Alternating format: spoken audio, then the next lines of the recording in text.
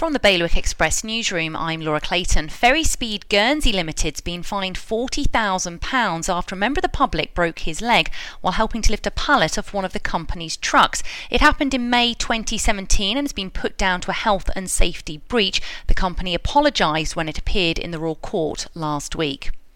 A Jersey hairdresser who was exaggerating her disability to get more benefits money and was caught out because she unwittingly cut the hair of two social security officers has lost a bid to get her reduced allowance put back up.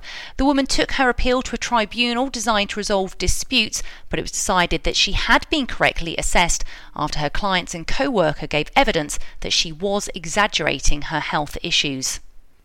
The iconic Guernsey politician, Deputy John Gollop, has been signed up as one of the stars of the 2020 Dance Floor Challenge. He'll be dancing alongside Charlotte Trigwell in the 1940s themed fundraising show. And a Jersey boxer's launched a petition to convince the International Boxing Association to change the rules that prevent her from fighting after the end of this year, describing them as age discrimination.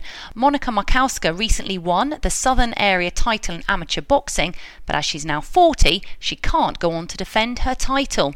There's more at bailiwickexpress.com.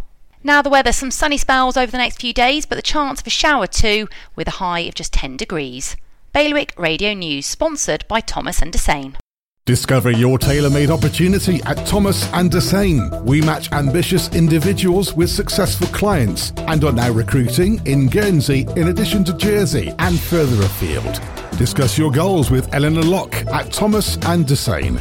For an efficient, experienced and personal approach, visit thomasdesane.com.